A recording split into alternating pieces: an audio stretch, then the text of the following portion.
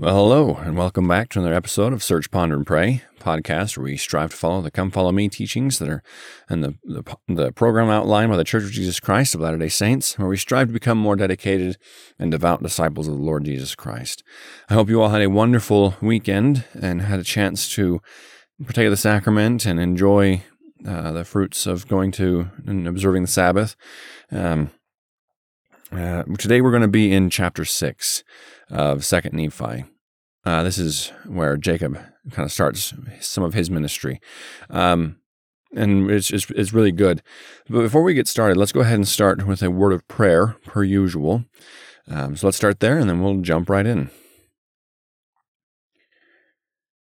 Our dear Heavenly Father, we thank Thee so very much for this wonderful day. We thank Thee, Father, for the blessings that we enjoy each and every day, our safety, our health, our families, our friends. Father, please help us now as we study Thy Scriptures, as we seek to come closer to Thee. Bless us with a measure of Thy Spirit, that we might be able to draw near unto Thee, that we might be able to have Thy Spirit with us throughout this day. Bless us not only enjoy Thy Spirit, but also to have the courage and the dedication to share Thy word with others, that we might also have a hand in bringing about Thy work and Thy glory. Please forgive us of our sins, Father, and help us to come close to Thee. And we pray for these things ever so humbly in the name of Thy Son, even Jesus Christ. Amen. All right, so like I said, we're going to be in 2nd Nephi chapter 6, and this is where Jacob really starts going. So today, because the Book of Mormon Student Manual is fairly light on commentary and things like that, I'm going to lean on the website I talked about either last time or the time before that, it's the Book of Mormon online. It's a wonderful resource. It has a lot of commentary from different authors and different things like that. It's a wonderful way to study the Book of Mormon. If you haven't checked it out yet, I highly recommend it. But let's go ahead and get started in 2nd Nephi chapter 6, and we'll see where we get to. So, the words of Jacob, the brother of Nephi, which he spake unto the people of Nephi. Behold, my beloved brethren, I, Jacob, having been called of God, and ordained after the manner of his holy order, and having been consecrated by my brother Nephi, unto whom ye look as a king, or a protector, and on whom ye depend for safety, behold, ye know that I have spoken unto you exceedingly many things. Nevertheless, I speak unto you again, for I am desirous for the welfare of your souls. Yea, mine anxiety is great for you, and ye yourselves know that it ever has been. For I have exhorted you with all diligence, and I have taught you with the words of my Father, and I have spoken unto you concerning all things which are written from the creation of the world. All right, so in the Book of Mormon Student Manual, it talks about how Jacob taught with authority. It says, Jacob taught with power and authority from God. He was, quote, called of God and ordained after the manner of his holy order, received the holy priesthood, and consecrated or set apart by his brother Nephi. In addition, Jacob employed 3 important elements of effective teaching as explained by Elder Jeffrey R. Holland of the Quorum of the 12 Apostles. He says, quote, For I have exhorted you with all diligence, and I have taught you the words of my Father, and I have spoken unto you concerning all things which are written. From the creation of the world, that is the formula by which the gospel has always been taught, a process used to this day. Personal testimony, the teachings of the living prophets, and the written record of the Scriptures. Close quote.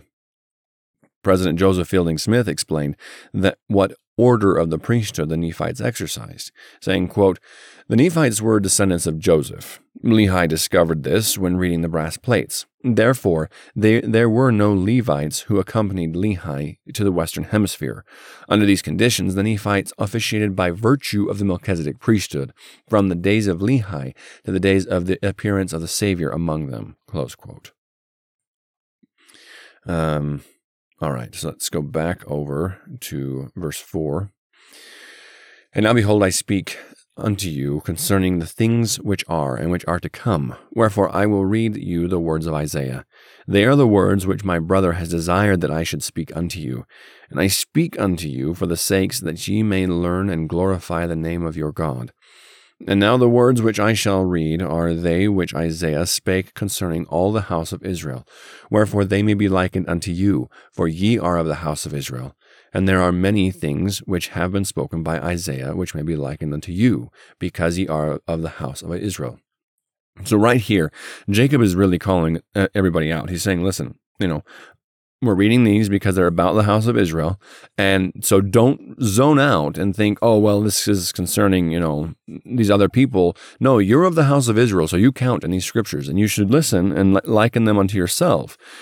And so if we should be doing the same thing, we shouldn't say, oh, well, Jacob was talking to the people of his time, and these don't necessarily have anything to do with us. We can learn from them, but they're not necessarily meant for us. Well, I would suggest that if you have your patriarchal blessing, you read that again to discover what lineage of the house of Israel you're from, either from or have been adopted into, and realize that this is for you just as much as it was for them. So now in verse 6, it says, And now these are the words. Thus saith the Lord God, Behold, I will lift up mine hand to the Gentiles, and set up my standard to the people. And they shall bring thy sons to their arms, and thy daughters shall be carried upon their shoulders.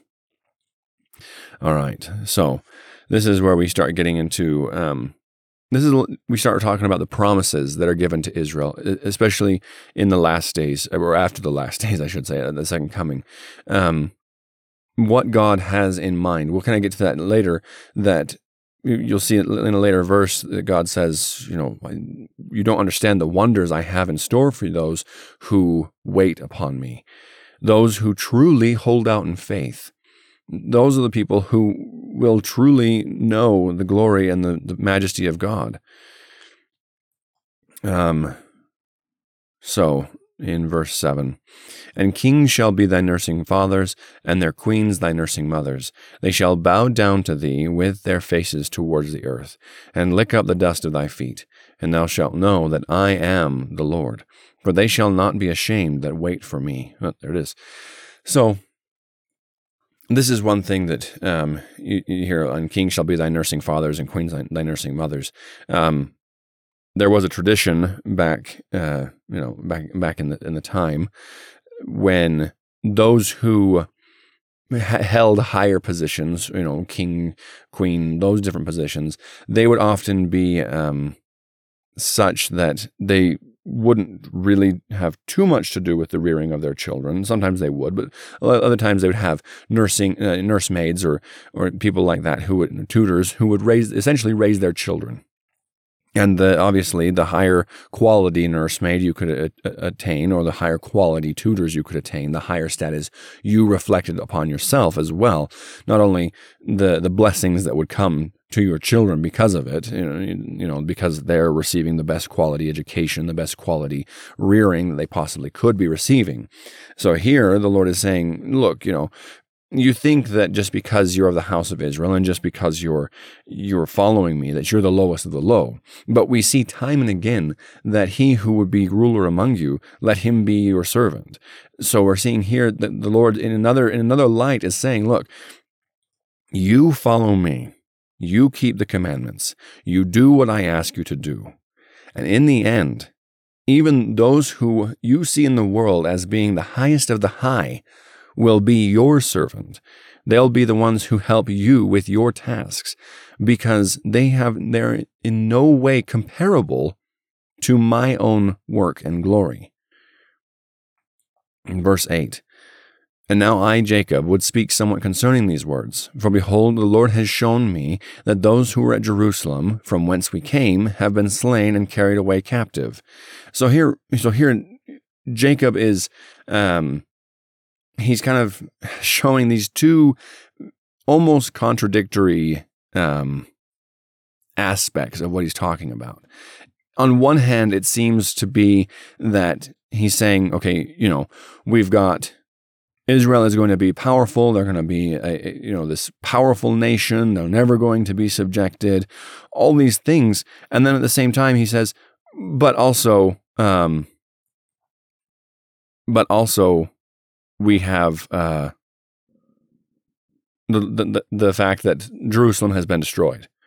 And so you might be like, well, okay, but you just said that, kings and queens were going to be the nursing fathers and mothers. And now you're saying, but no, that's not, no, right now everyone's been destroyed and taken away captive. Now they're even further down in the dust than they were before. And there's this strange dichotomy, and that's kind of laid out. He continues on in verse 9. Nevertheless, the Lord has shown unto me that they should return again. And he also has shown unto me that the Lord God, the Holy One of Israel, should manifest himself unto them in the flesh. And after he should manifest himself, they should scourge him and crucify him, according to the words of the angel who spake it unto me. And after they have hardened their hearts and stiffened their necks against the Holy One of Israel, behold, the judgments of the Holy One of Israel shall come upon them, and the day shall come that they shall be smitten and afflicted. Wherefore, after they are driven to and fro, for thus saith the angel, many shall be afflicted in the flesh, and shall not be suffered to perish, because of the prayers of the faithful. They shall be scattered and smitten, and hated. Nevertheless, the Lord will be merciful unto them, that when they shall come to the knowledge of their Redeemer, they shall be gathered together again to the lands of their inheritance. So, Jacob is laying out here. He's saying, there's an obvious connection to the righteousness of the house of Israel, that the more they obtain a righteous standing before the Lord, the greater they will be blessed in their temporal standing in the world. Now, the instant they start to fall and begin to scourge and they harden their hearts and stiffen their necks against the Holy One of Israel, he says in verse 10, behold, the judgments of the Holy One of Israel shall come upon them. And the day cometh, and they shall be smitten and afflicted. And the whole point of this is that God is trying to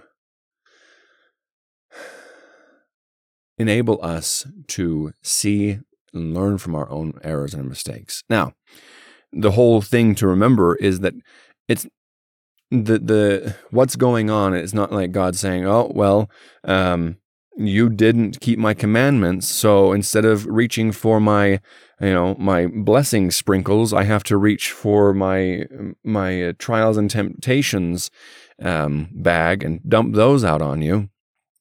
No, that's not the case. The truth of it is that when we are on God's side, and when we are in God's camp, we're with Him in His work, we're with Him in His glory, we're doing those things, He then is able to protect us. He is then able to watch over us, to guide us, to guard us. He won't protect us from all hardships and trials, as we've talked about before, because we still need to grow and to learn. But the majority of those things we will be shielded from, as we've seen with the house of Israel in multiple and different occasions. We see people like with the fall of Jerusalem that is happening here in the Bible. All right, so the Jerusalem was wicked and about to be destroyed. Excuse me. It's about to be destroyed. We have the wicked. They're the ones being slain, taken captive. Those terrible things are happening to them. But it's a coin toss. You're going to be killed. You're going to be taken as a captive. Who knows? But we have the righteous. We have Lehi and his family, who were seeking the will of the Lord. The Lord then guides and directs him and says, okay, you're coming out. You're not even going to stay in there anymore. I am going to lead you to another land, somewhere you will be kept safe altogether. That is a blessing that came because of their righteousness. They were taken out of that hardship. Then you have someone like Daniel and his friends. They were also seemingly righteous. They were righteous, and in their as a blessing, as a direct blessing of the, well, I guess I don't know that it was a direct blessing, but as a blessing that came from their righteousness, they weren't some of the ones who were slain or thrown down to be, these bottom dweller servants. They became some of the highest officials in the Babylonian government because of their righteousness. You have Jeremiah, who was also carried away to a different land before it was destroyed. All these different people. I'm sure there are tons of other stories of people who, in their seeking of God's will, were given either notice of what was coming and led away to a safer land, or were taken captive and put into places and positions that were better than they would have been otherwise. Those are the blessings that God can give unto us. He can guide and He can direct and He can comfort and bless us. Not to mention the very fact that taking part in God's work in glory, taking part in the work of salvation, is one thing that can give our lives, not just our lives, but the whole existence of the earth, meaning, and therefore allow us to be a more dedicated and a more happy people, because we have a purpose in this life that goes beyond just the mundane and the fallible things of our world. We have our faith and our roots deep into a doctrine, deep into a way of living that is something that is beyond just, these worldly ideas and philosophies and dogmas. It's an eternal doctrine that it truly is the iron rod that will guide us and anchor us on our path towards the tree of life. All right, so let's see. We are in verse 12, I believe. And blessed are the Gentiles, they of whom the prophet has written. For behold, if it so be that they shall repent, and fight not against Zion, and do not unite themselves to that great and abominable church, they shall be saved. For the Lord God will fulfill His covenants, which He has made unto His children. For this cause the prophet has written these things. So this is an important verse. We hear all the time, God is no respecter of persons. God has no favorites. God has, or even the idea that Jesus loves everyone. That is true. God loves all of His children. God loves everyone, all these kinds of things. God has no favorites. But we are told here that if the Gentiles, who are not necessarily the chosen ones, the members of the house of Israel, if they shall repent and fight not against Zion and do not unite themselves to the great and abominable church, they shall be saved. God's stipulation for being saved, receiving exaltation, receiving the blessings of eternity and the blessings of the atonement of Jesus Christ are not held on a basis of your lineage, who you are, what you look like, any of those things. The only thing that God wants you to do, regardless of who you are, is to keep the commandments, to join with Zion, and to shun the abominable church. Now, you start to break those apart, and it becomes a lot more work than you think just from saying those three things, but it doesn't matter if you're of the house of Israel or a Gentile. God is reaching out and giving away salvation and the gifts of the kingdom and the mysteries of God and all the other wonderful blessings that come from God to those who are willing to work for them. Now, that's a big word, work for them. That means that we as individuals, we as members, quote, members of the church, we shouldn't feel like, oh, well, we're members of the church, and therefore, as long as I just do whatever the prophet says, I'm going to be fine. Because that's not what God intended for you to do. God didn't intend for you to come down here and aimlessly and blindly follow and walk into wherever some other person tells you to go. That is not the point. We are not to put our faith in the arm of flesh. We are to put our faith in God. Therefore, it is our duty to seek out the will of the Lord for us individually. We can't, if we fall into the same trap as the ancient house of Israel, of saying, well, we're righteous, we just kind of keep doing what we're supposed to be doing the primary answers, Okay, that's a good start. But the primary answers would be pray, go to church, read your scriptures, those kind of things. Well, why are you praying? It's good to give gratitude. It is exceptionally good to be grateful for the things and the blessings that God has given unto us. And we should be grateful every day because God has given us so much. But are we praying just to be grateful? Are we praying just to ask God for a few things and close up the book and say, that's it, we're done? So often the prophets have told us not to let our prayers become shopping lists. Our prayers should be communions with the Almighty. We should be having a two-way discussion. And don't get me wrong, I understand that it's not something that just happens overnight. It is an experience that takes time.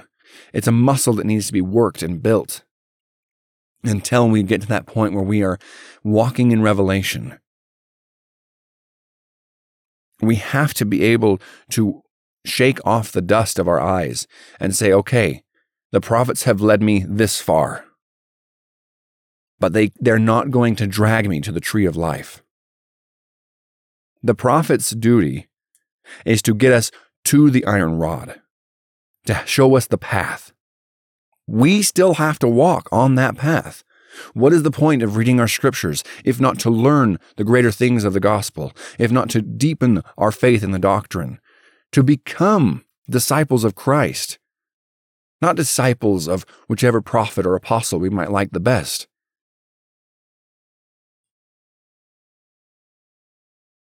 Regardless of who it is, what you have done, or where you are in life, if you will exercise faith in Christ, repent of your sins, come to Zion, and shun the abominable church, the blessings of God will be poured out upon you.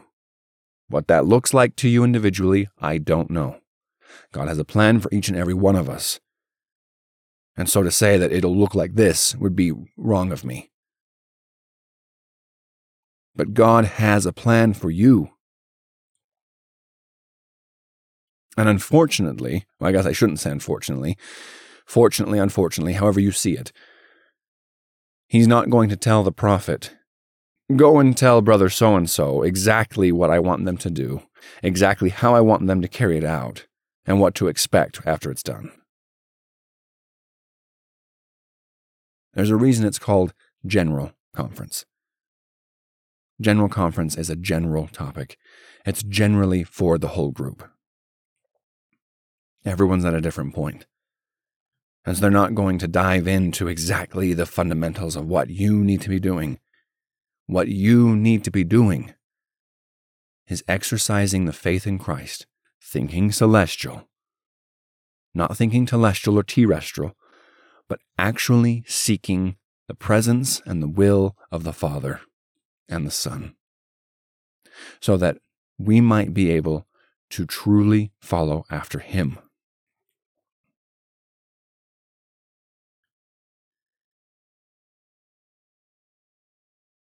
Brothers and sisters, I hope that you will take the time today to pray about these things and to seek the truth for yourself.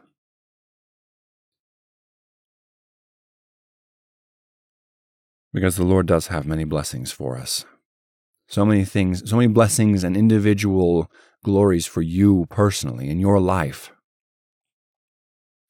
We didn't get to the rest of the chapter as usual, but there are so many things left in chapter 6, where God talks about when He comes the second time to recover the house of Israel and those who believe on Him, the wonders and the terrible things that will happen. But in the very end of the chapter, Jacob ends with the chapter and he says, "And I will feed them that oppress thee with their own flesh, and they shall be drunken with their own blood, as with sweet wine. And all flesh shall know that I, the Lord, am thy Savior and thy Redeemer, the mighty one of Jacob." Brothers and sisters, as we exercise our faith in the Lord and Savior, He will fight our battles. He will stand by our side, and we will experience the gospel and His love in ways that we have not experienced it before, if we will pay the price. I testify that these things are true, and I say these things in the name of Jesus Christ. Amen.